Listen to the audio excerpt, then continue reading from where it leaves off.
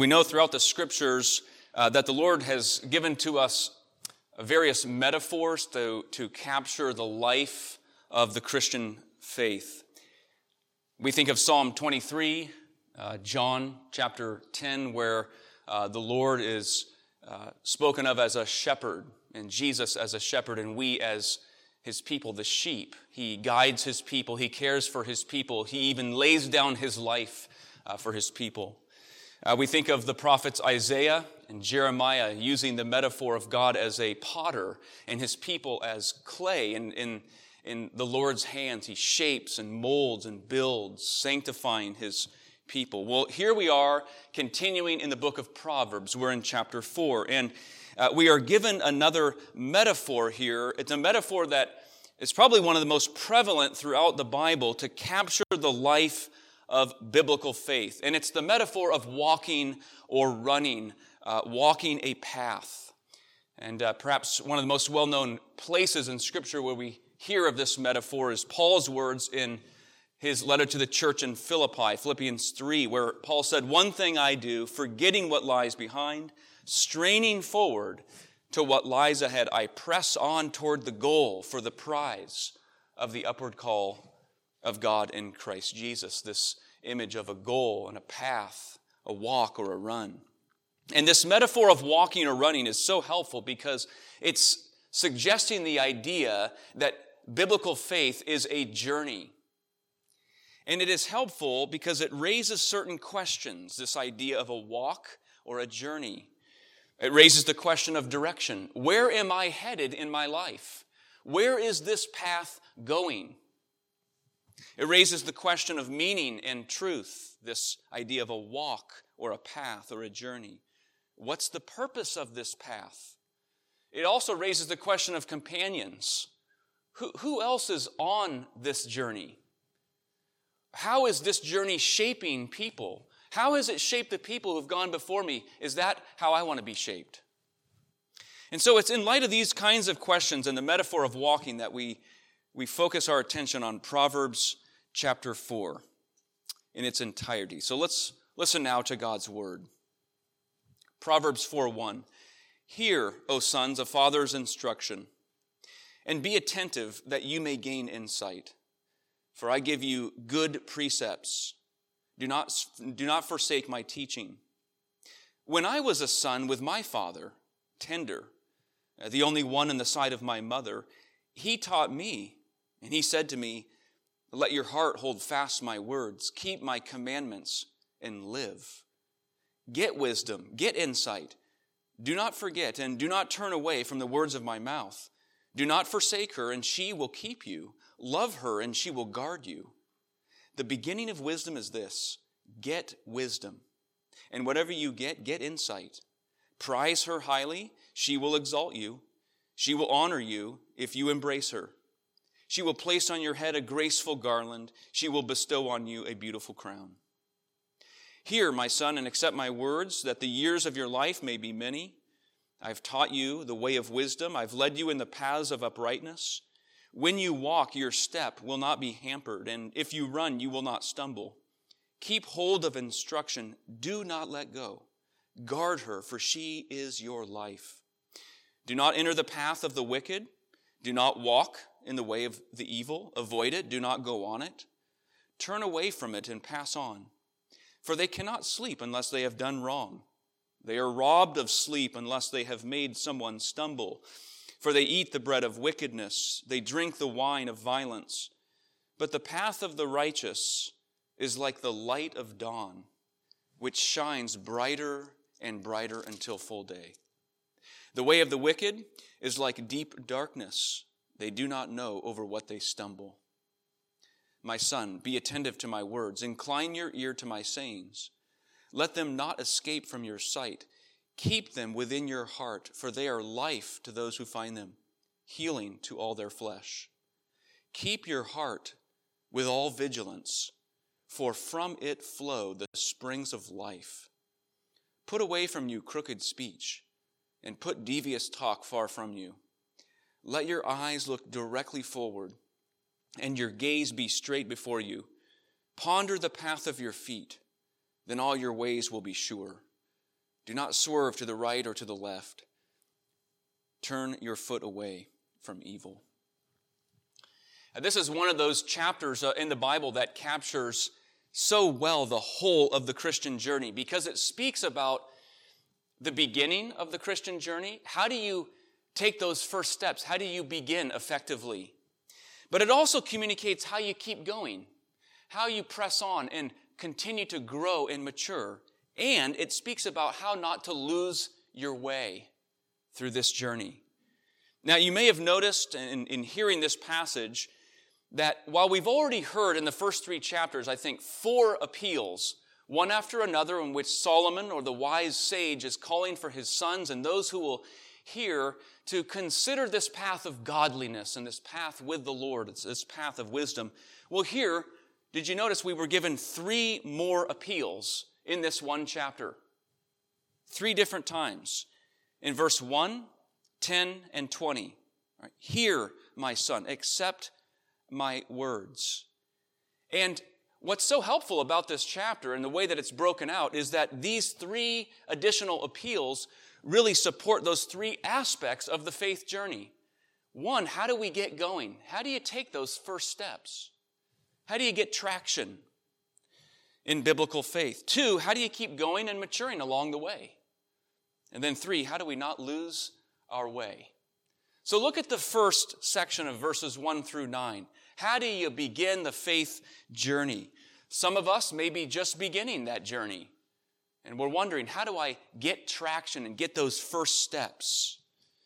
Well, look at verse 1. Hear, O sons, a father's instruction, and be attentive that you may gain insight. As Solomon, or the wise sage, appeals to his sons to consider this path of wisdom, he says something that provides, I think, great insight into the nature of our faith, of biblical faith. It comes in verse 3 and following. Notice what he said. He says, when I was a son, there in verse 3, with my father, tender, the only one in the sight of my mother's, he taught me, and he said to me, let your heart hold fast my words, keep my commandments, and live. Solomon is, in referring to himself as a son and tender, is speaking not only about language of being a younger person biologically, but as a spiritual heir to his father. Okay? But Solomon has just disclosed now to his sons that this wise path not only precedes them as sons, but it precedes him as their father. So Solomon is referring to his father, their grandfather. So what we have here in verse 3 and following is really the grandfather's words. It's a wonderful picture.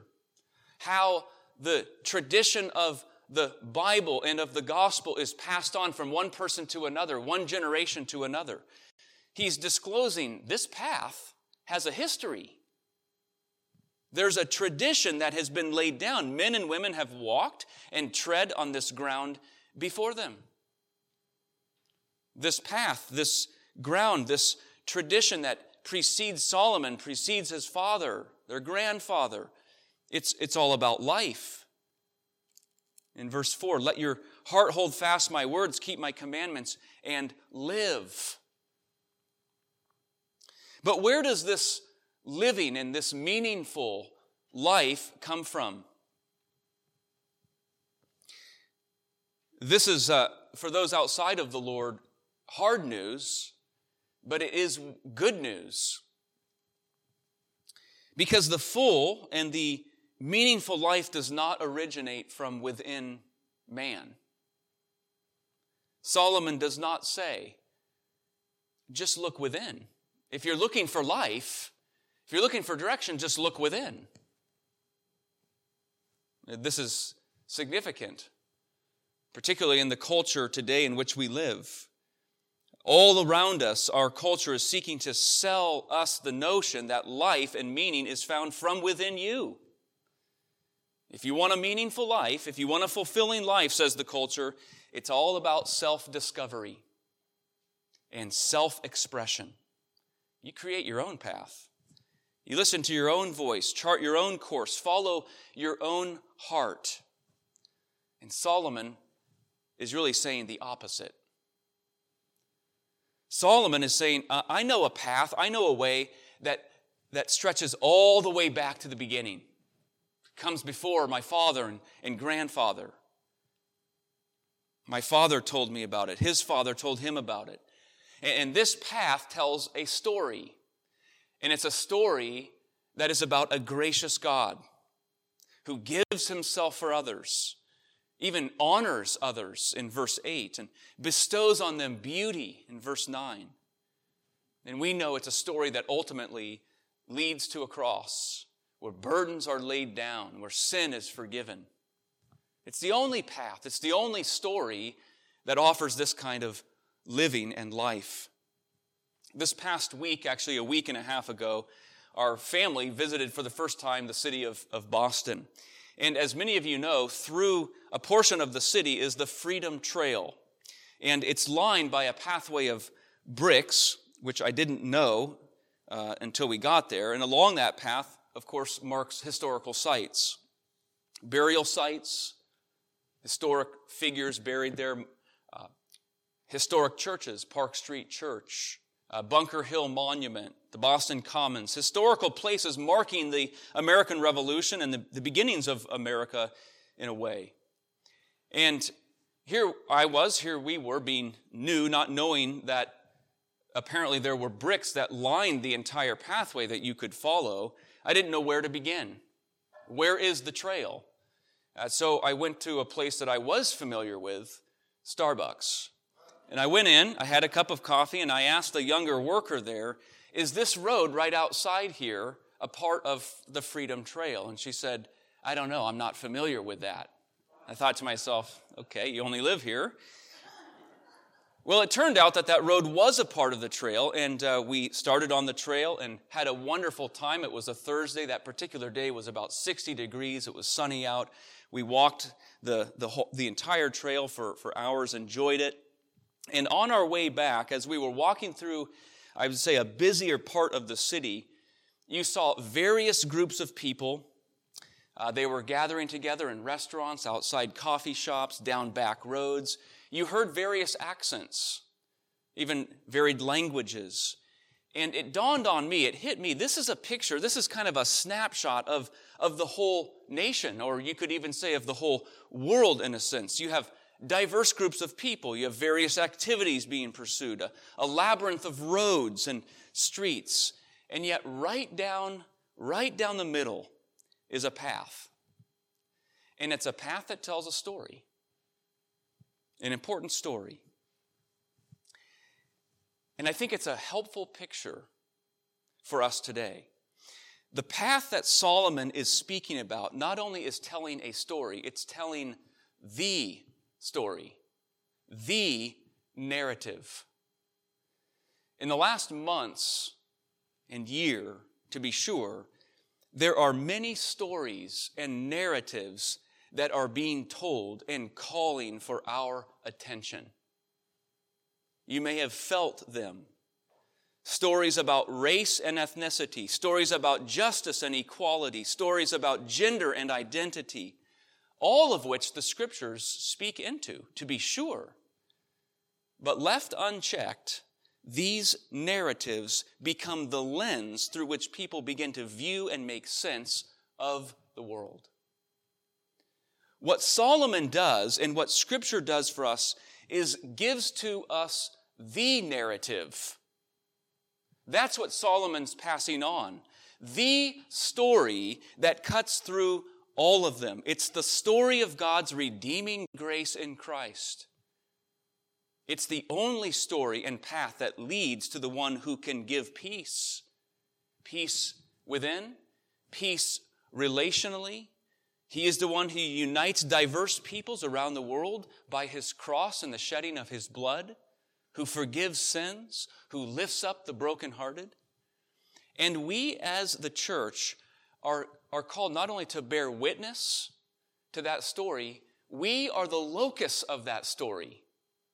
We are the embodiment As Solomon is passing on to his sons, that they will pass it on, we are to embody that story so that the world would know this path transforms people's lives. We are to bear witness, but we are also the very evidence that this is the most important narrative to be told. So the first steps in the biblical journey are about getting this path, getting this wisdom, understanding God's redemptive story. That's what Solomon's passing on, and orienting one's life first and foremost around that narrative. What narrative are you living by? I would encourage this afternoon or this week conversing with one another, or with your spouse or with your children. What are the narratives out there by which the world is telling us we are to live by? And what's the biblical narrative? What's the biblical story that is to define more than anything else our lives? What storyline is shaping you? That's how we begin, receiving this gospel tradition, really. But then Solomon moves on about how do you keep going along the way? This is verses 10 through 19. You see the key metaphor of the way through these verses, the path. Verse 11, I've taught you the way of wisdom, the paths of uprightness. Verse 14, the path of the wicked and the way of the evil. Verse 18, the path of the righteous. In 19, the way of the wicked. And we've seen this before, but throughout the scriptures and here in Proverbs, the Lord presents people with only two alternatives in living. You have the wise way and the foolish way. You have the way of life and light, and then the way of death and darkness. And it seems to me we might prefer at times, with a feeling of timidity or fear, some kind of compromise. Maybe there's a middle way between those who are really godly and wise and those who are really foolish and wicked. Some middle way of a kind of half-decent life of mediocrity that we could settle for. Right? But there is no middle way. There's just no middle way. There's only two paths. I'm either among the righteous on the path of life or among the wicked on the path of destruction. This is, fast forward, what our Lord Jesus taught us in his Sermon on the Mount. Image after image of just two ways, two kinds of people. Enter through the narrow gate. For wide is the gate, and wide, broad the road that leads to destruction. Many enter through it, but narrow the road that leads to life. Few find it. Then he goes on a few verses later. A healthy tree bears good fruit. A diseased tree bears bad fruit. The wise man, he built his house on the rock. The foolish man, he built his house on the sand. So there's certainly a warning we see through chapter 4 of Proverbs. Certainly in verses 14 and 15. Don't enter the path of the wicked. Avoid it. And I think it's important that we understand those who are walking toward and down the wicked path are not merely those making immoral choices or sinful choices at times. That would include all of us.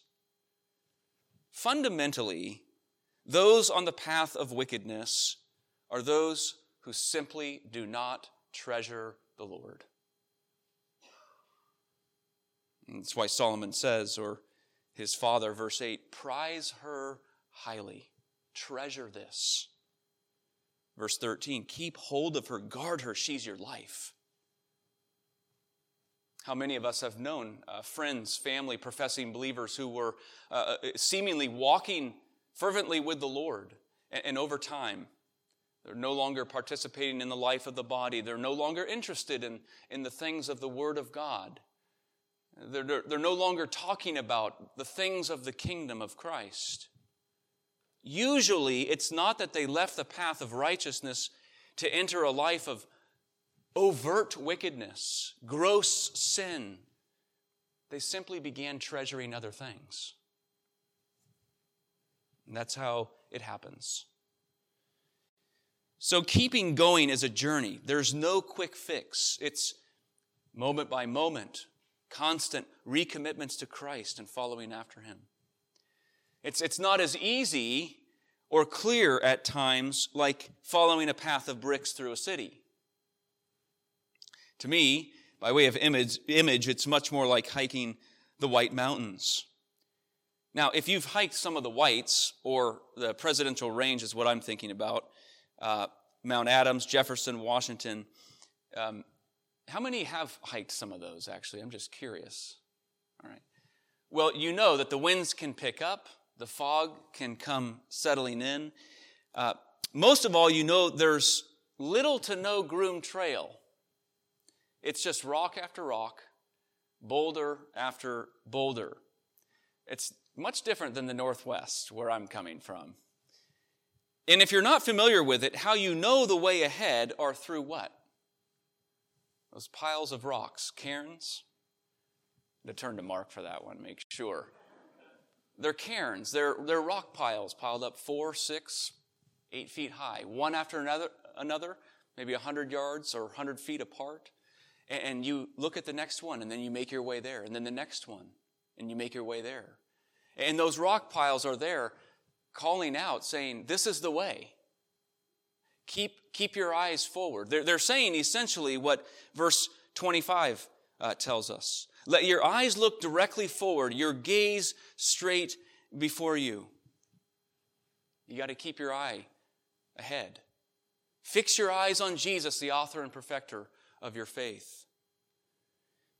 Perhaps you have wandered, or you feel you have been astray, or the temptation to treasure other things is weighing heavily upon you. Well, in keeping going, there is wonderful hope, because this path is the path of the gospel, and a key is verse 18.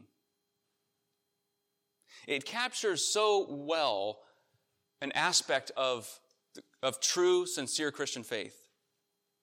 It says, the path of the righteous is like the light of dawn, which shines brighter and brighter until the full day. It's a beautiful picture. A picture of nature, a picture of creation. But it's pointing to a life that is ever increasing in brightness. You may feel discouraged today. Things may appear dark. But if Christ has hold of you, if you treasure Christ, He is dawning in your life. That's the wisdom here. He is dawning. You are growing in brightness. There may only be a glimmer of light on the horizon, but the sun is rising and darkness cannot stop it. We know Jesus said, I am the light. I am the light of the world. The light shines in the darkness cannot overcome it. Remember Paul's words in Philippians 1. He who began a good work in you will carry it on to completion until the day of Christ Jesus. Yes, you say, but if you knew what my past looks like, even my recent past. Yes, but he who began a good work will carry it on to completion. Yes, but if you knew the apathy, the complacency in my heart. Yes, but he who began a good work will carry it on to completion. Brighter and brighter it shines until the full day. Keeping going is about getting that word deep in the heart in its truth, reminding us who we are as those in Jesus Christ, shining brighter and brighter. Well, then finally, in this journey, we see how not to lose our way. And that's the third last section, verses 20 to 27. And central here is the call to pay close attention to the steps that we're taking in life. It's a concentrated focus. As we heard in verse 25, let your eyes look directly forward, your gaze straight ahead. Ponder the path of your feet. A lack of self-awareness, who we are, what we're living for, will get us lost, feeling lost. And the wisdom of verse 23, perhaps one of the most well-known verses in all of Proverbs. The wisdom there is the opposite to the wisdom of our day and age. Look what it says. Keep your heart with all vigilance, for from it flow the springs of life. You see, the natural man is seeking to find life and joy by arranging the things around him to give him fulfillment. It's all about what's on the outside, circumstances, etc. Maybe we could call it the designer life, the dream house, the trophy husband or wife, the perfect job. Yet man continues unfulfilled and unhappy, restless. Because true life is not found outside in the exterior of our circumstances. It's found and preserved by what God puts into the heart. Notice how it progresses in verse 20. Be attentive to my words, and then into 21, keep them within your heart. They're life and healing. The words get into the heart. Then he says, keep that heart, for from it flow springs of life. It's very possible, we don't know for sure, but very possible that Jesus had these very words in mind when he said in the 7th chapter of the Gospel of John, if anyone thirsts, let him come to me and drink. As the Scripture has said, out of his heart will flow rivers of living water. You will not lose your way if you keep coming to the Lord Jesus and drinking in his forgiveness, drinking in his presence, drinking in his marvelous love. And what a gift that is, that the springs of life are not the result of how much we have, how much money we have, what job we have, how healthy we may feel, what tomorrow might bring, but because someone has placed a claim on our lives. We are his. And he's placed that good word in us, the word of the gospel. Let's pray together. Father, what a blessing and joy it is that you have set your people upon the path of the righteous, that we have received this glorious inheritance, that you have placed your living word, the word of the gospel in us, redeeming us from darkness, delivering us from sin and its burden, and how by your grace and mercy you enable us to keep going and growing, even when it doesn't appear like growth to us. Yet you have made known from your word, just like the dawning of the day, the sun rising, your people are shining brighter and brighter.